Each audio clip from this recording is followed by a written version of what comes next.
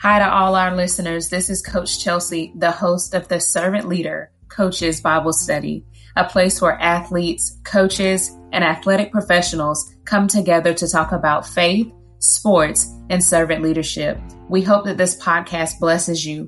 If there's anything we could do for you, please find us at the Chelsea F on Twitter, at ChefRanJohn, ChefRanJohn on Instagram, and streaming live at Chelsea F. Muir on Facebook.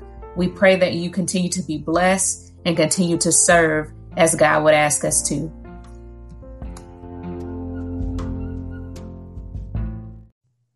All right, I want to thank everybody for just being on today. If you're new to the call, just really quick, I'm Coach Chelsea. I'm down here in Tallahassee, Florida, where I coach and teach our young people. We started this thing now, which is crazy, going on 8 months ago, where coaches and leaders come together to just talk about more than X's and O's and recruiting. We try to normalize this faith-based thing and understanding that our faith kind of helps drive us.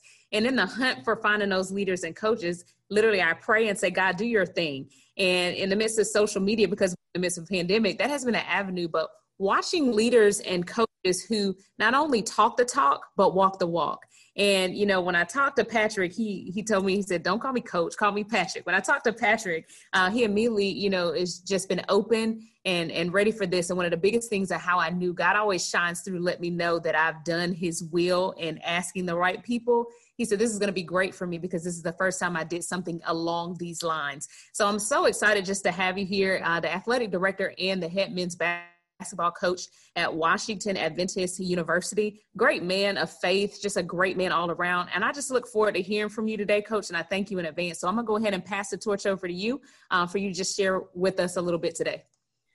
No, I'm just, really excited to be here. Happy to be here. We talked yesterday when I told you it was the first time that I've done something with just, faith-based in terms of a Zoom atmosphere or something like this. And for me, it's just a lot because I grew up in the church. And when I say I grew up in the church, like, I'm Seventh-day Adventist. So, like, we go to church on Saturday, but church really starts on Friday night. And church don't end until Saturday night. We had worship every morning. Like, I was in the church, and it's brought my life just full circle. And I had no idea I would be where I am today. I had no aspirations to be here when I was younger.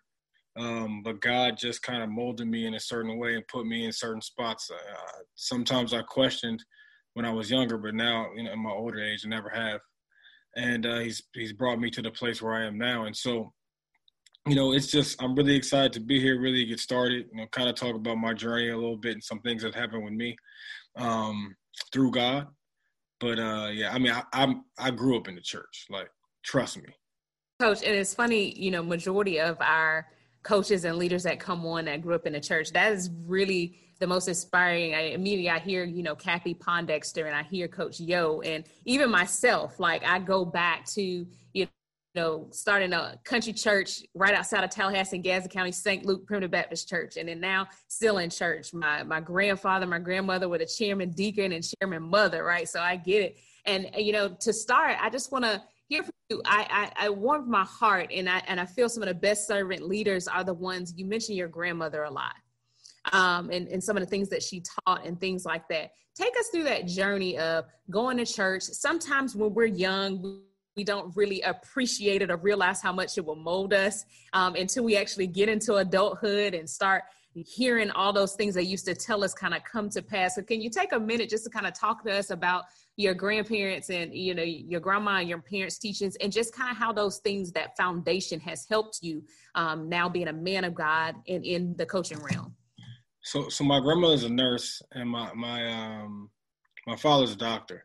So I got a very big time, like, medical family. And so what we ate was always, like, big. Like, I grew up vegetarian. Like, when I say I didn't eat any meat, I grew up vegetarian until I became a rebel when I was, like, 15. And I was growing. I was like, I can't do this no more. I got to have cheeseburger or something.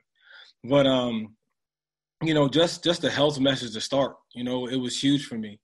Just understanding, like, what we should be eating, what we probably shouldn't be eating, and how it affects you, and how it helps you on, a life of discipline, starting right there. I can just always remember when I was a little boy and they'd be eating Thanksgiving dinner, I'd just be like, I want some of that turkey. My grandma would just look at me like, boy. And, it was funny times, but, my parents, I have, big time faith going parents. My parents are always on me. I mean, to this day, I mean, in a good way. I don't look at it as, to this day, like, what are you doing? Are you available? Are you coming before COVID? Are you coming over? I think my dad's an elder in the church. My mom is women's ministries. So she's like big time women's ministries in our area, in our DC area.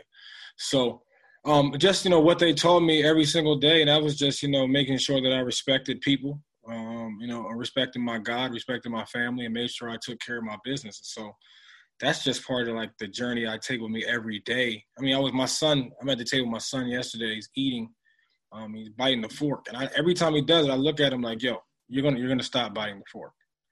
And so I just always goes back to my mom when I was a little boy, and she would always tell me, don't bite the fork.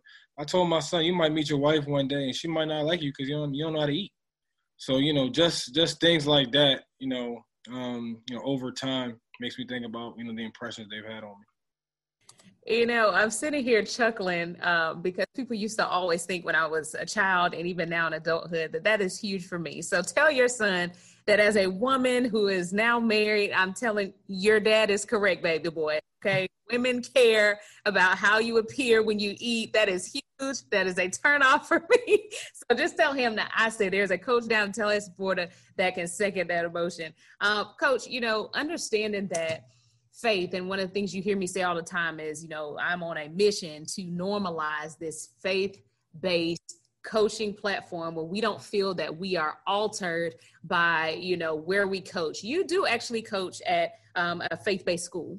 And can you kind of talk to us a little bit about the program? And then with it being a faith-based school, some of the things, how that affects your recruiting, whether that be positive or negative? First, we're a 7-day Adventist school. We don't play on Friday night or Saturdays. So we don't play any games, any practice. That's our off day. That makes us very unique. It's a very unique experience, because what happens is when we go on the road, so like say we're going for a weekend tournament, we're playing Saturday and Sunday, we get there Friday. We're practicing Friday at like 2:00. Then we're having worship. Then the kids are off. Then we meet on Saturday morning at about 10, 11 o'clock, have another worship, and then they're off. And then we play at 8 o'clock. I don't see them until the sun goes down. Sun goes down. Then we kind of go into game planning, but they get like a full reset.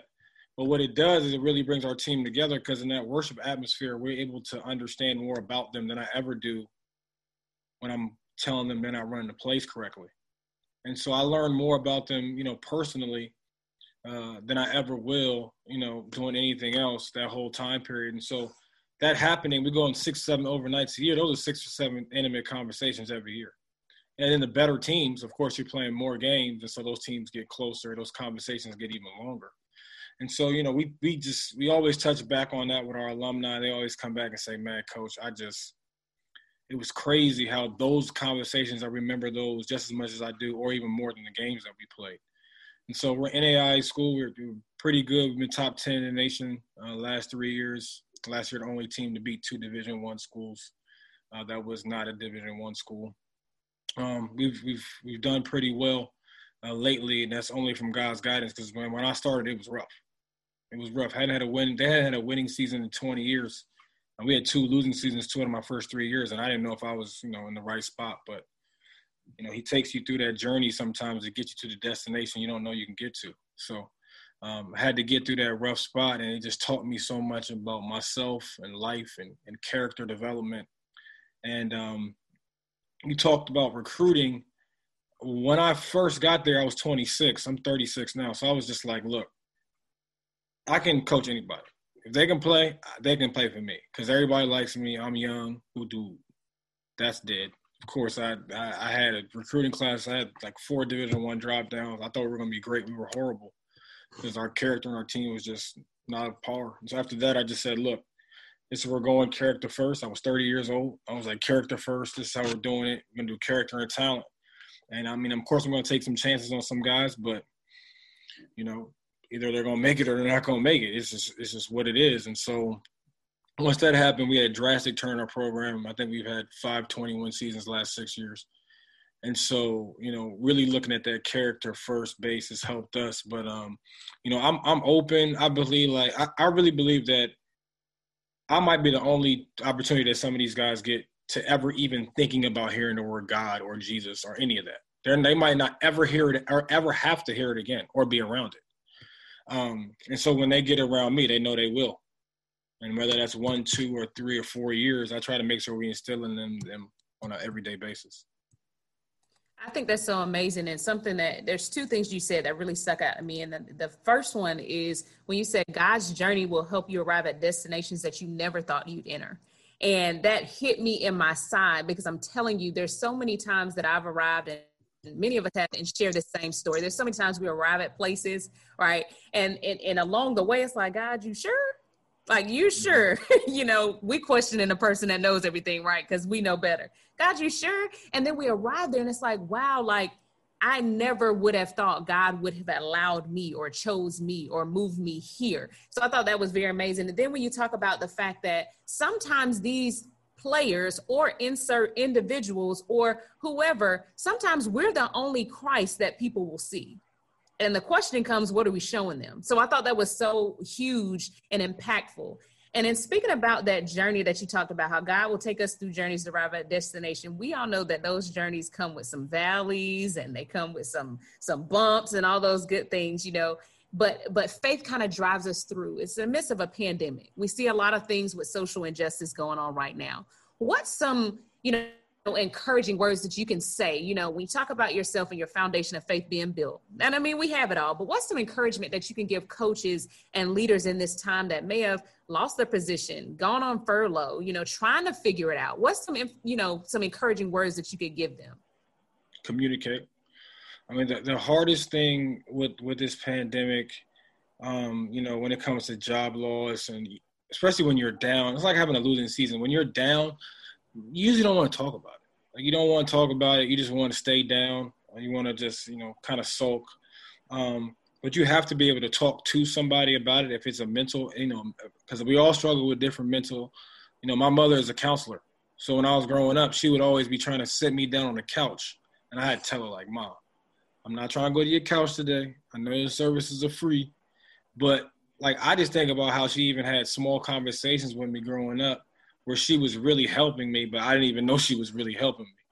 And so having, being willing to talk to someone, and then also reaching out to peers. I mean, so when the pandemic first started, like, I'm big on, I think that a lot of African-American coaches have a problem with giving back to other young African-American coaches that they might not know, personally or directly. This is just me. And so for me, I've never wanted that to happen to anybody because of me. So I've made it a point to say, hey, I'm going back. So I'm going to take care of 20, 30, 40 individuals where I'm going to make sure I talk to them where they can reference and say they know me and I can help them in any way I can. And so to me, like, that's the biggest thing right now. Like, how can you connect with people? How can you continue to communicate? Because it's the only way we can kind of build and keep trying to get to where we're trying to get to. I think that's so amazing, Coach. And you touched on something that, one of the biggest things, and I keep saying over and over, that people try to, shy away from are those hard conversations. And you mentioned two things that are A, relevant, and B, not talked about enough. And the first is mental health. And, it's a rarity, but so thankful that, in these times, you did have a mother who, sat you down, even if sometimes it was like, Ma, I don't need that. She sat you down. But a lot of times with everything going on, you said it best, people hold it in. They don't talk. They don't move. They may not know that there's a God in their life who can allow them to get back into balance.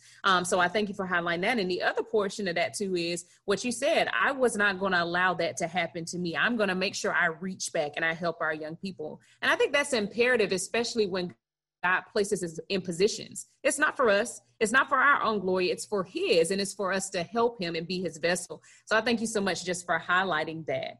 What does the pandemic look like in terms of the programs? Because not only are you the head coach of the men's basketball team, you're also director of athletics. So what does that look like for you all? Has that changed any in terms of, your seasons? What have you all decided to do with your program and its sports sector? Yeah, so we're basically metropolitan campus. We're 1 mile outside DC in Maryland. The only 4-year boarding school in Montgomery County, Maryland. So we went online. And so we went online, and all of our students are online. Nobody's on campus at this point. So we postponed our fall sports to the spring. Basketball right now, we're still not on campus. We're hoping to get there in a few weeks so we can kind of get started. We're going to have a little bit of a delayed start than usual, but nothing is for certain in this COVID situation. We don't even know what tomorrow brings sometimes. And so we're just trying to prepare and do what we can. And then, really communicate with our students and support them, because they're the ones that's really suffering. I'm suffering, but I've been blessed to do this for 10 years. You might get 2 years, 4 years, 3 years, and the love of that game, and they're really suffering on this. And so I'm just trying to make sure that we communicate with them, all of them, let them know that we're here for them, whatever they might need, and then tell them we're fighting for them to try to get back so we can all become safe, number one, and then have a successful year after that. I think that's so awesome. And understanding in these times when I see individuals wear both hats of doing athletic director and doing a head coach of their program. How do you juggle that? Just me looking at both titles, and I see how calm and laid back you seem to be as a person. When we talk, it's the same balance. How do you juggle both of those titles, and how did they both come to be? Well, first, I might be chill here, but when I'm coaching, I'm absolutely crazy. So you might not even recognize me. I'm just going to be honest. Anybody who's on here probably laughing like, oh, he's crazy. But when it comes to, when I got the job, I was just an AD. Our basketball coach is a part-time position.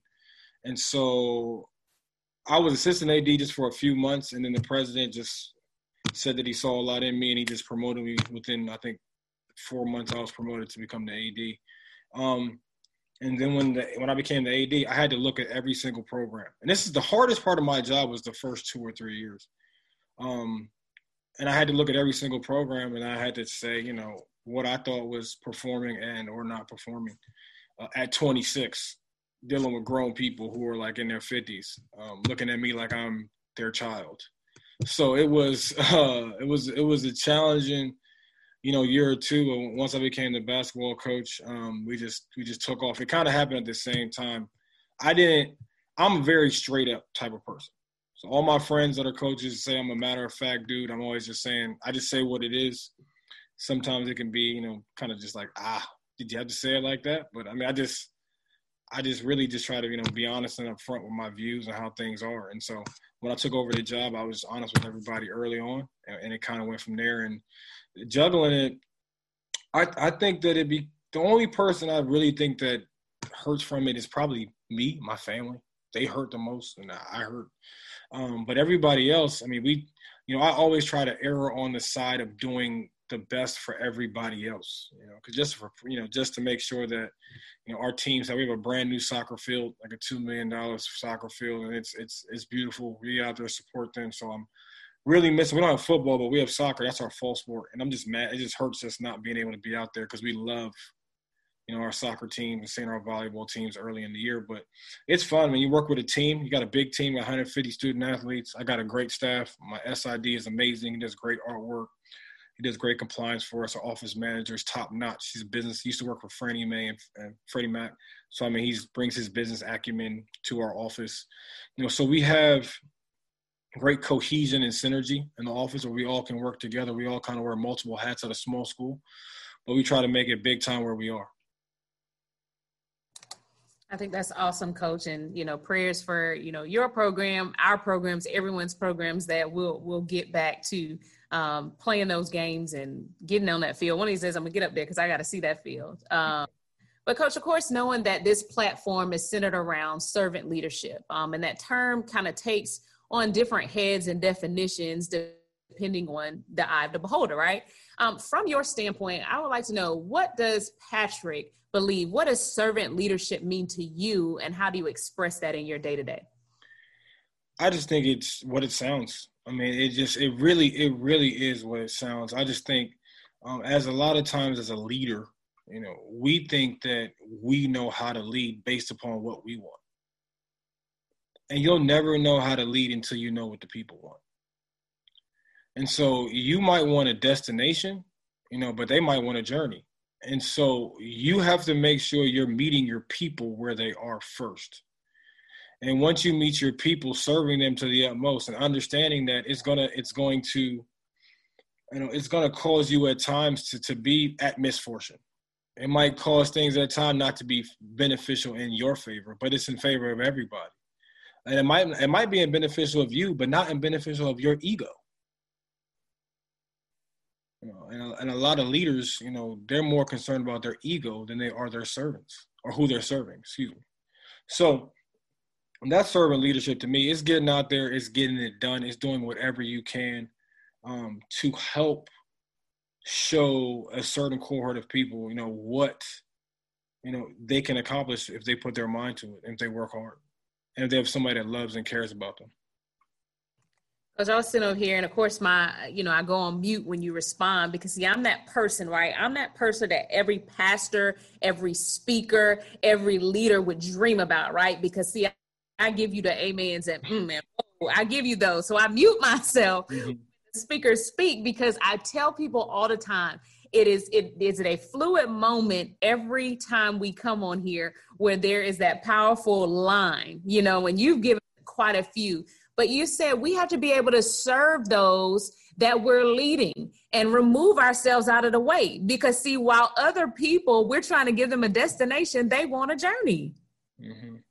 It's huge. And it happens so often, especially when we're dealing with student athletes. Sometimes we're trying to place our dreams on them. Sometimes we're trying to take the things we didn't get to do and instill it in them. And therefore, we're not serving them at their best. We're trying to, do what we feel is best. And that's not what God has called us to do. Thank you for that, Coach. That was so big. I mean, it looks scribble over here because I was trying to get it down faster than you could get it out. But Coach, that was profound. And I think that is probably one of the top definitions. I hear a lot of them that kind of sound the same. And I think that was amazing.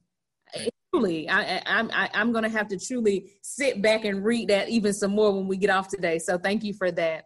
I'm going to ask this, and then, of course, as I always do, I'll open up for those that, may have some questions or things like that. Understanding that hard times do come, as we're taught, and I'm sure you probably heard it, and it doesn't have to be a scripture or maybe some words that live by our quotes. They always tell us keep a verse or a scripture or word in our hearts. Keep it in our hearts so that when those times come, we don't have to go flipping and turning. It's like, I lean on this.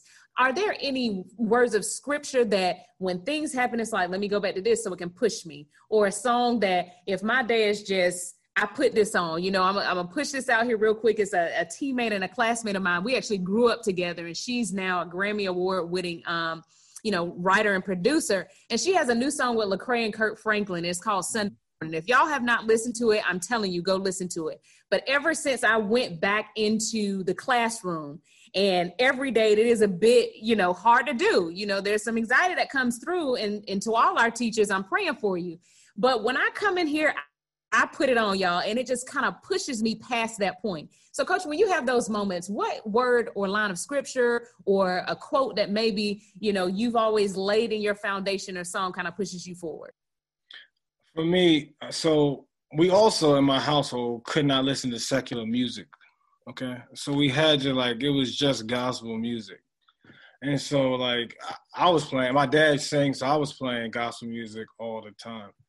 But when I was in college and I had a test and I knew I was probably going to be struggling on that test, and I was up at 3 o'clock, 4 o'clock in the morning, I would just play Give Me a Clean Heart by Fred Hammond. And anytime I know I'm going into practice with an attitude, give me a clean heart. I had 6 a.m. workouts, give me a clean heart. It just puts me it just cleanses me. It just puts me at ease and puts me in a situation where I know that I can perform at my best and be the best person I can, for the student athletes and for anybody. I mean, my son, my family, everybody. But that give me a clean heart. It just, because I think Fred is a gospel lyricist. I just think he's the GOAT. That's just my personal opinion. Because I love Fred because he can sing too. Not everybody can sing who's doing the gospel thing. So, you know, that would be it for me. Coach, I love that song, and I love Fred Hammond. So you like gained so many notches in my book, because I tell people it wasn't until that versus battle with Fred. Oh, yeah. Kirk, and, you know, I told people, it was like, oh, Kirk. And don't get me wrong, I love Kirk, and Kirk has hit for days, but you sleeping if you don't know Fred Hammond. What I've learned about people is if you just got hip to the gospel game, you come hit me up for some of my playlists. I promise you I'm going to get you right. Like my godmom, she's always on this call. I think she's on here today. I don't know, it's her birthday. I'm going to plug that in there too. So happy birthday to her. But she'll tell me, she'll text our gospel station here in Tallahassee is 90.5 and 98.3. And she'll text and say 90.5. And so majority of the time I pray I'm in my car so I can listen. I'm like, oh, that's such and such. But yes, Fred Hammond is that dude. So you are right on target with that. Right on target with that. And I think the biggest thing you said in that, and as much as I love that song, and actually I saw Coach Paul, who's on here a lot too, we've been kind of on the same wavelength here, where it's a prayer of a servant leader and a person of faith, but it's a bold one when you say that the scripture tells us, God, search my heart. Search my heart. And if you find anything, it's a song I love all the time. Vanessa Armstrong says, Bill Armstrong, she says, search my heart. And if you find anything that shouldn't be, take it out. And I love how you equate that to, you know, before my practice, because, you know, there's some times, especially when you're doing dual roles, you know, I teach and I coach and do a whole lot of other things. And that day can give us some things that throws us off. So God, cleanse my heart before I serve. Cleanse my heart so people can see me. I mean, see you and not me. Help me to decrease. So I love that, Coach, big time. I'm going to go ahead, and y'all know I can go all day. So I always try, Coach. Sometimes they're more talkative than others. But if not, I'll swing it back to a few more that I have. I'm going to go ahead and open it up. If you're new to the call, guys, we're all family here. Just unmute yourself. Any questions, comments, or anything y'all have for Coach, go ahead and let them rip. Somebody. Good afternoon, everybody. Nice pick, Rick. Good afternoon. Hey, well, thank you guys, first of all, for having me here. That's a blessing. But in terms of, you know, servant leadership, you know, I find myself, I go as Steve Harvey would say, I'm an entry-level Christian. You know, I'm finding my way. You know, it's been several years since I found myself back in the church. And you talk about an identity of a very aggressive coach. You know, I really pushed a lot of boundaries, but really trying to change, you know, my format and let God, you know, be my pilot in doing this. And my question for you guys is, and I do this a lot in we talk about this in men's group, there aren't many people who, you know, are attracted to or, you know, want to learn about God. How do y'all approach that? And, you know, how do you, amongst your teams and, you know, dealing with parents and other people, you know, how do you allow that to, you know, to guide you and still keep your faith first without compromising it? Well, Coach, first I would say we're the same because I'm aggressive. Like I'm you know, I'm running up and down the bench, running. You miss your defensive assignment, you gonna know, and your aunt's probably gonna know, and whoever's the janitors, everybody gonna know you missed your defensive assignment. So, you know, I think what's worked for me is not impressing on them, but understanding them first. So anytime our intro conversation usually with our team is, do you have any religious background? If you do, you do. If you don't, you don't. We just kind of curious. What do you know? What do you know? I've had transfer guys. You know, a guy from Senegal, and like they don't believe in Christ, they believe in spirit. So we would just understand each other, and just, you know, start from there. And once you're able to understand the conversation, first thing is entry-level Christian, just fill out the application. There's going to be something different in you. And they're going to be able to see there's something different in you. Mm-hmm. Okay? And so people want to know more about what's different in you. And so I would honestly say, for me, it's really getting on that surface level and finding more about them before I try to impress something upon them. Tell me about yourself. And because a lot of times they might be Christian, they just don't want to go to church no more. Or they just had a bunch of people just like, they had a bad experience. You know, something, it could be something small. Mm-hmm. But that's what I would say.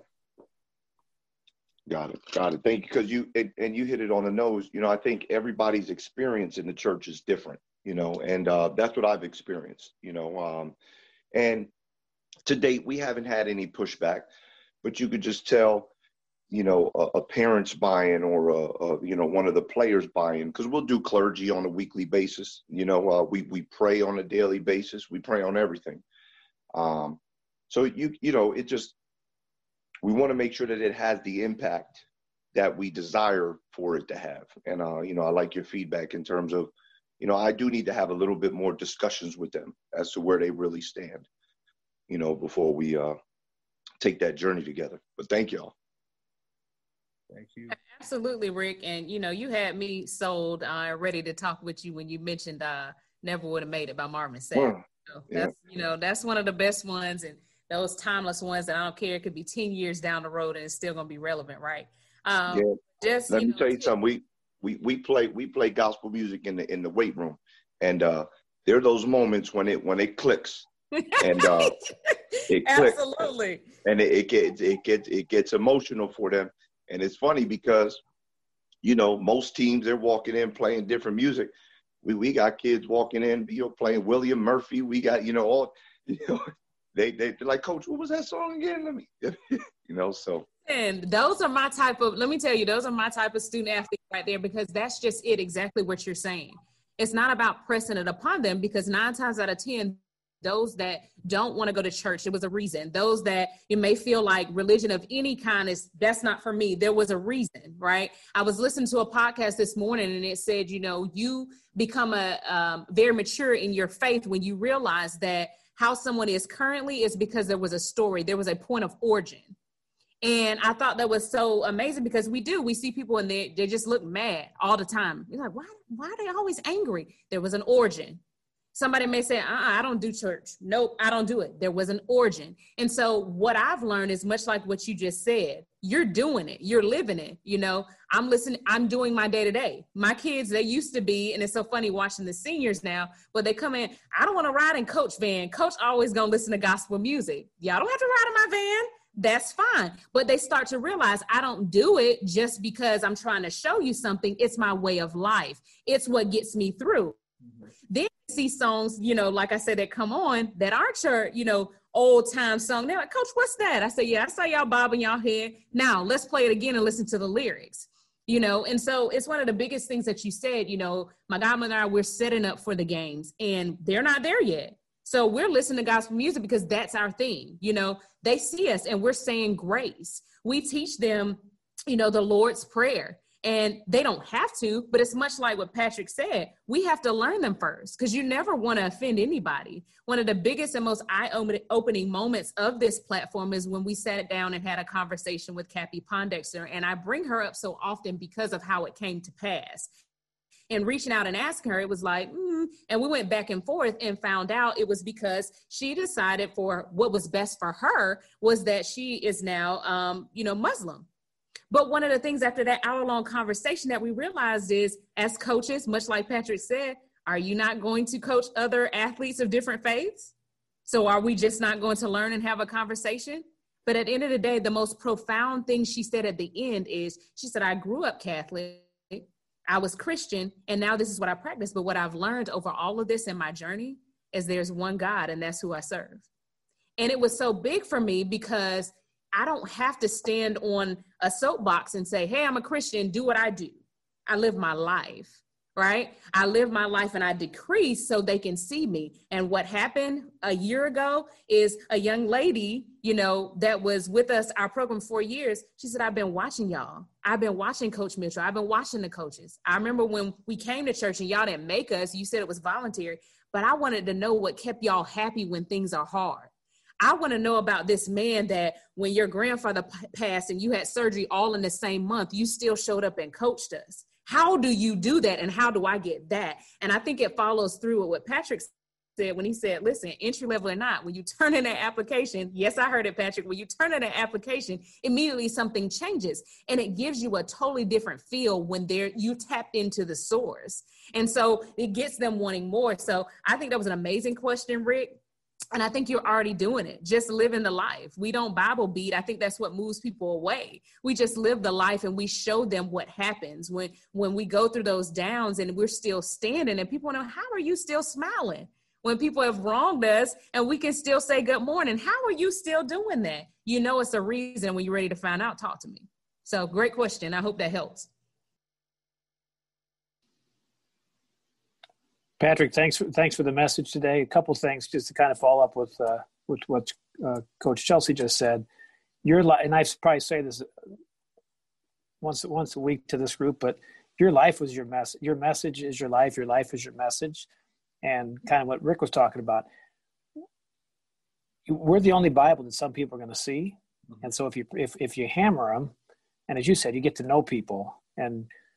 As you know, as Chelsea said, you know, people change, but you know, our God is still our God, and we have more in common. And I believe we have more in common than we have different. But a couple of things really jumped out at me. You talked about, well, one is just your life is your message, and you know, you are evident. You are a servant leader because you just by your talk today, you put so many other people first. And a couple of things jumped out. You said, "Be big time where you are." You know, and that's one of my favorite things is be where your feet are. Mm-hmm. But you've given that to the people you coach and the people you work with. You make them all feel like, you know, there's no place better to be than to be with you and what you're doing. And it made me think, you know, that's what God does with us. God takes us where we are. He meets us where we are, wherever we're at in our journey. And we're all beginning. I think we're always, I feel like I'm always beginning in my faith. As deep and as rich as it's become, it's like each day I have to start again. So great message today, and keep up the great work. I appreciate it. Thanks, Paul. Really appreciate it. Do we have anybody else? I don't want to overtalk you.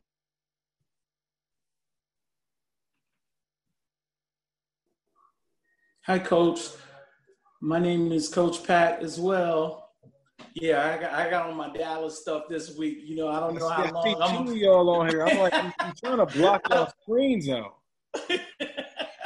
I don't know how long I'm gonna get to wear it. So, like, you know, I'm bringing it on all this week. I've been wearing it. The question I have kind of a fast question for you. When you go to, and it's just basically a recruiting question. When you go to recruit the kids that you recruit, what's some of the intangible things that you're looking for students that come to your school? I mean, I always look for bench decor because most of these kids don't play 32 minutes. So bench decor. When they're out of the game, are they still in the game? Because you don't be out of the game on the bench and then just be on cloud 980. Are you looking back at your dad and then sulking because he had to come out? Instincts on the playing field, you know, just the defensive instincts. And then offensively, do you know how to play, you know, play unselfish, things like that. I just think kids today just do not know how to play basketball. I mean, just like kids are very talented. But there is a dying percentage of knowing how to play baskasball. Absolutely. So just looking for fine things like that. But really, you know, I can tell who you are usually by halftime because I'll be leaving at the half sometimes. So it might have cost me a couple plays. Who knows? But I mean, if it's 2 games in the night and I'm trying to go to another game, right? If you got an attitude in the first quarter, I don't care if you have 20 in the fourth. You're probably just, you know, coasting because times are going good. So I want to see them when they play their worst. That's the other thing. I want to see the worst you can play. Okay. I do want to see you play your best, but I'm okay with going to the game and seeing you play terrible and seeing how you act. Because you're not always going to play well. You're going to have bad games. And really your bad games are going to define how good you're really going to be. So, you know, is your attitude above par, below par, or are you average? And if you're average, I'm probably going to look for somebody else. Okay. Thank you very much. I also want to, before I come off, I just want to say that I also want to see some film of you on the sidelines. And so I'm cracking up because you're so cool. Like Chelsea said, Coach said, you're so cool and calm and collective and how you're answering everything. It just would be interesting to see that on the sidelines as well. Thank you very much. My SID's in here. My SID's trying to keep his job. You need to keep that film away. Keep that film away. Hey, listen, Coach Patrick said, listen, like it said, Ecclesiastes is a time for everything. For everything. That's what he said. So here we go. There's a time to be calm and a time to turn up, right? Yeah. I added that one in myself. Great questions, Coach. Great question. I put down here, y'all have inspired it. We're going to have a fan day because this is the second day that I think somebody else came on after a loss or something crazy, and y'all were in the opposing team's gear. I forget what it was. Yeah, we're going to have a fan day soon. You heard it here first. Do we have anybody else?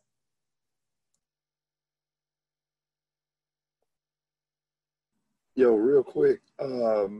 Hope everybody doing okay. My apologies for being late. Had to handle something, but I'm pretty sure I missed a lot of good stuff as usual. But just piggybacking off what Pat was saying, it's a huge premium on body language and how you carry yourself on and off the court. And I don't care what you're doing in the game, but if I turn around and you're not engaged in what's going on, and you're mad because you came out and you felt like I was just getting started, even though you just had 5 turnovers. Yeah, preaching to the choir right there, got you. Then I don't want to hear it. We're not going to deal with it. When you feel like you got your life together and you want to join the rest of us on planet Earth, then we'll see about putting you back in. But attitude, we'll deal with an average player with a great attitude before we deal with the great talent with the bad one any day. And just how you carry yourself as a whole means something. And even though we may not feel like they're paying attention to us, the kids or the players or whatever you want to call them, it makes a difference and we're making an impact. So, for everybody on the call, not just Pat, just keep doing what you're doing, because you can't save everybody. It's not going to happen.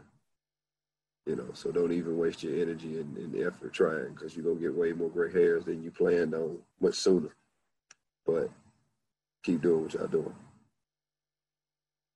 I mean, that's real.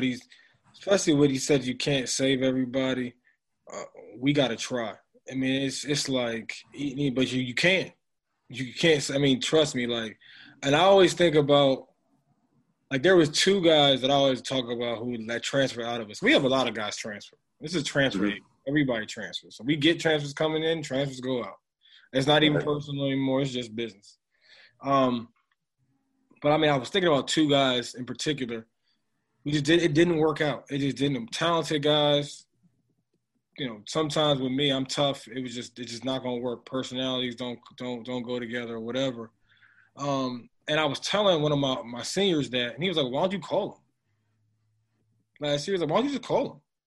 If you're mad that it didn't go, why don't you just call him and tell him you're sorry, or to see how he's doing, or just check up on him?" And I'm always checking this kid. This kid played for me for 4 years, so I'm always telling him what he needs to do. He is senior now, though. He's looking at me telling me, because he played with the kid, he's looking at me telling me what I need to do. Said you was right, man. Gave him a call to see how he was doing.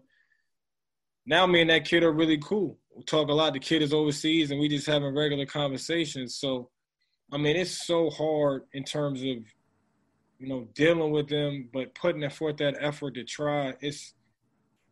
It could break you. It could really break you. Like you said, gray hairs. But knowing that you put it out there, people are not gonna forget that. And when people do you wrong, and this is the other thing I learned. If you treat people right and they do you wrong, in the long run, they're going to know that you treated them right. And when you come back around, they're going to be cool. And even if you got to come back around, especially my old players, my whole thing is, if I coached you, I don't ever want you not to like me when you leave. Yeah. I don't ever want you to be like, oh, screw him. I don't ever want that to even be on the table.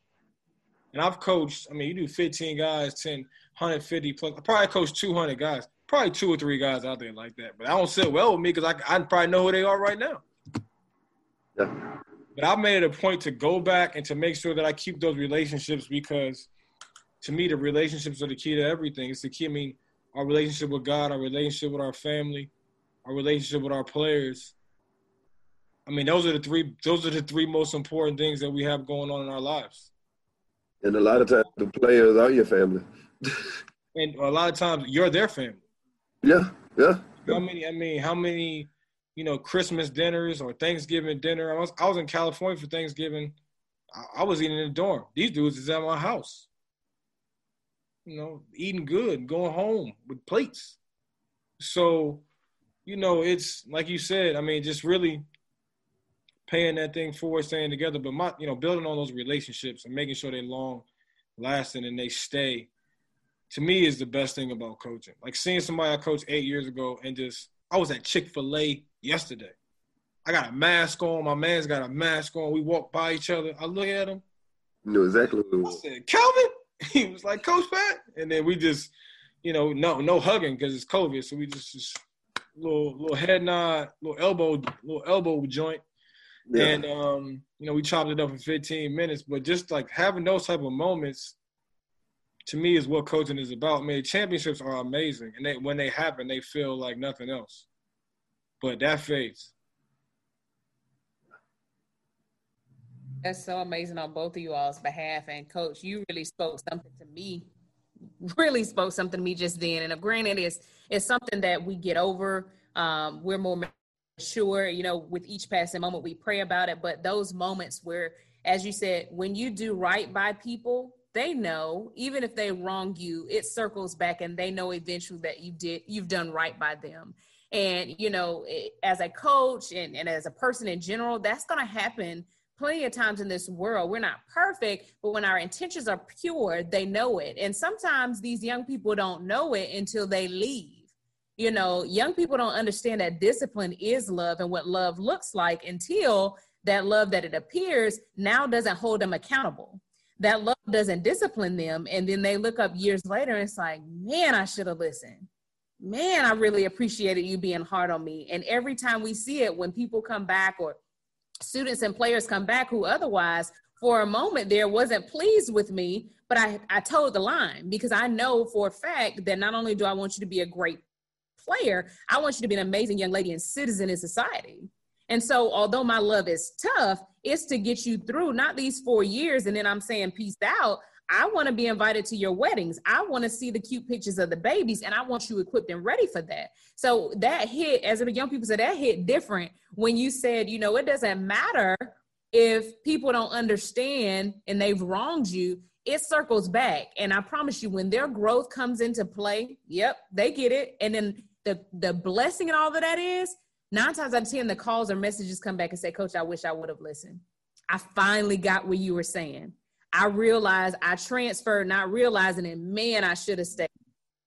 Or can I come back? You know what I mean? And so, as that same podcast I was listening to this morning, it was saying that we have to be mindful when it does circle back. The word tells us, thou prepares a table before me in the presence of my enemies. So when that table is set, what are we showing them? And so I appreciate you saying that, Coach, because that is amazing. Those moments, those are the ones that really, like you said, that hit home when you see that student or that player outside. And it's like, man, hey, and sometimes words don't even be said. It's just immediately good because they get it. Absolutely. Yeah. One final question, unless anybody has anything else. I don't want to leave anybody else out. Do we have anybody else that may want to have a comment or anything like that? Okay. So one final question, and this could be for you. I loved it because it honestly was inspired by Coach Rick Perez, who's on here today. It was an amazing question. We as coaches and leaders, it doesn't matter if you're sport or not, whatever our facets are, we have to train our athletes. We have to train our employees. We have to get them equipped and ready and in shape to do the best job at whatever facet we're in. But for the person that may have fallen away from going to church because of the point of origin, as I talked about, Well, because of the person that I have been busy and I haven't been there. How do you get, or how would you tell, or what advice would you give to a person trying to get back in spiritual shape? And how do you stay in spiritual shape in the midst of your season, in the midst of your jobs, in the midst of being a family man? How do you make sure you stay in spiritual fitness? I think it starts in my house. Just making sure that my kids are on par. I got a daughter. She's 18 months, but she's like the greatest thing in the whole world. And I got a son who's 7. That's my boy. We're cool, but my daughter is just ridiculous. My wife, my mother-in-law lives with me through the pandemic, and so making sure that she's staying safe here. And I think to make sure in the season, it's really crazy because I think in the season I'm more in shape than I am out of season. Because in season I gotta be sharp for those guys. So, like, I got to be sharp. So, like, if I know, it's almost like I got 2 game plans every weekend. Like, I got to have the basketball game plan. And then we go into our worship service, our worship game plan. But then on that day is more of a day where I also don't mess with them about sports. So that is just a day where I'm really thinking, all right, I need to make sure I talk to X, Y, and Z at some point in time throughout this day. And it might just be lunch. It might be we're in the bottom of the hotel just rapping for 30 minutes, just getting there. And, the crazy thing is my wife came with us. She never comes on any trips. She came to the national tournament, I think it was 3 years ago, 2017. And she came and we had a worship service and we went around the room and I had 4 seniors on that team. 3 of them were there 4 years. The only one that wasn't was a 2-time All-American, and they won 2 championships. All 4 were 1,000-point scorers. This is a great team. And we had just lost the day before at the buzzer, so we knew we were going home on Sunday, and this was our final, worship service that we were ever going to have together. And I felt like they cried more at the worship service than they did when we lost the game. And my wife didn't really understand how deep this thing is until she was there and was able to kind of see it for herself. And so for me, being in shape a lot of times is really, and that gave me at that point in time in my life, it gave me a reset because I was like, I'm spending more time with them than I am with my people at my house. So I'm teaching them more than I am teaching people in my own house or working with them. And so it just gave us a whole total reset.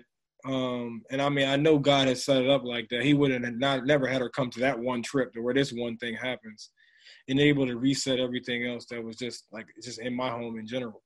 So, for me, it's really about, staying up to task. And then when you're with people, stay motivated with them. I mean, that really puts you there, we have books. And so I'll give them a book or 2. Read this chapter here, bang, comes back to me, and we'll go from there just to have a small discussion. I want to talk about something else besides basketball. Read this. We're on an 8-hour bus ride. You ain't got nothing to do with text. Your Wi-Fi is out. We're in the country anyway. And so these small conversations just help us build those relationships that we're ultimately trying to grow with, over time. But the pandemic's been good to me because usually for us, when we go to church, you got one pastor. Now for pandemic, we got options. We can listen to 5 preachers on my couch. And so we're able to listen to, we'll have a service on at home early in the day. And then I have somebody I like listening to. So he goes on at 1 o'clock. Mother-in-law likes somebody, he goes on at 3 o'clock. So she can, it just gives us flexibility where it's going to be hard when it's time to go back to church. People are going to have to do a good job because I'm telling you right now, this flexibility is tough. It's tough. You're real comfortable at the crib, and you're getting all the word, too. I'm just saying, I missed the singing off key, but, I mean, it's going to be tough. I'm over here laughing, but you're absolutely right. I'll listen to somebody else while I'm waiting on my pastor to get started, so you are so right about that. And I love it because it just shows us, much like Coach Paul said all the time. I heard somebody say this is not mine, but they said on Sundays, we are the most separated and divided nation on Sundays. And then granted, of course, insert Saturdays and the days that, you all worship, but that, of course, goes along with what I'm saying. You know, we all love God. We choose our own places of worship, but we're in separate places. And so what this pandemic, much like you said, has done is it brought it all to one set place. I've heard people now say, hey, you know, I'm in North Carolina, but I heard your pastor, he's awesome. I have people, you know, my cousin down in Orlando is like, look, when this pandemic over, I'm about to come visit because I love your pastor. And it's just amazing to see. And you're so right about that. But Coach, I just want to personally thank you again, a million times over for just your transparency, your availability, and just being open to just share with us, you know, for this to be a fast that I think for as much as you said, you know, it was good for you to be able to come in and do this. It was good for us because you definitely left some nuggets for us to not only chew on, but as my brother would always say, marinate on it for a minute. But, you know, just understanding that servant leadership portion, the biggest thing you said is understanding, you know, how to serve them, moving that ego out of the way. And, you know, for this being a servant leader, I think that was top notch, understanding who we lead and making sure we know what their needs are. So Coach, thank you so much for meeting these needs of us coaches and leaders today. If there's anything that we can do for you, you just reach out. You are now part of the Servant Leader Clan. So thank you so much just for being here and imparting so much wisdom today. Really, really happy to be here. I'm part of the family now, so I need to get that Zoom link. So don't be. Hey, I got you. I put my email and my cell phone number is there. If there's anything I can help you with, I had a coach just call me on the way here. I'm glad I just remembered. He's a coach, NAI coach from Oklahoma. He's like, I'm in DC tomorrow. Can you tell me where to stay or where to eat? And I gave him, a bunch. I need to give him a bunch of options now. So anything you're in the DC area or anything basketball wise, administration wise, even if you have young people that are looking to get into the profession that might need some guidance, I'm always here and looking to help or at least put you in the right direction. And really trying to pay it forward on that end. But I'm definitely grateful to be here. Thank you so much for this. This is good. It's going to get me back ready to go for the week. It's like a recharge for the week. For me, I had 6 a.m. workouts today, so I'm hurting right now. Listen, I'm up every day, 5:30 a.m. trying to get myself right and then having to come to work where we start at 7:30 Monday through Friday. So it's a recharge for me. I look forward to this every single week. So thank you for that. You are definitely part of the family. So we're going to make sure you have that link to hop in. And I appreciate you all. So if there's anything that goes for all you all, I see down in the chat, many of saying I got 1% better. That came from servant leader Corey Black. And that's what it's all about, just getting better. So if there's anything we can do for you, you just let us know. And if you guys could just bow your head and we'll pray and get out. Heavenly Father, we just want to thank you for the things we've seen and that we've heard. We thank you, Lord God, for just being who you are. We ask you right now, Lord God, that as your servant leaders, Lord God, as your coaches and your leaders, you just continue to decrease and increase in our lives, Lord God. Touch our world and heal our land, Lord God. They talk about the pandemic, Lord God, but there are so many other things that we know that you can take control over, Lord God. We may not know, but you have a plan. So help us to just be better at what we do. Help us to serve others, Lord God. And help us, Lord God, at the end of the day, give you all the glory, all the honor, and all the praise. In your son, Jesus' name we pray. Amen. Amen.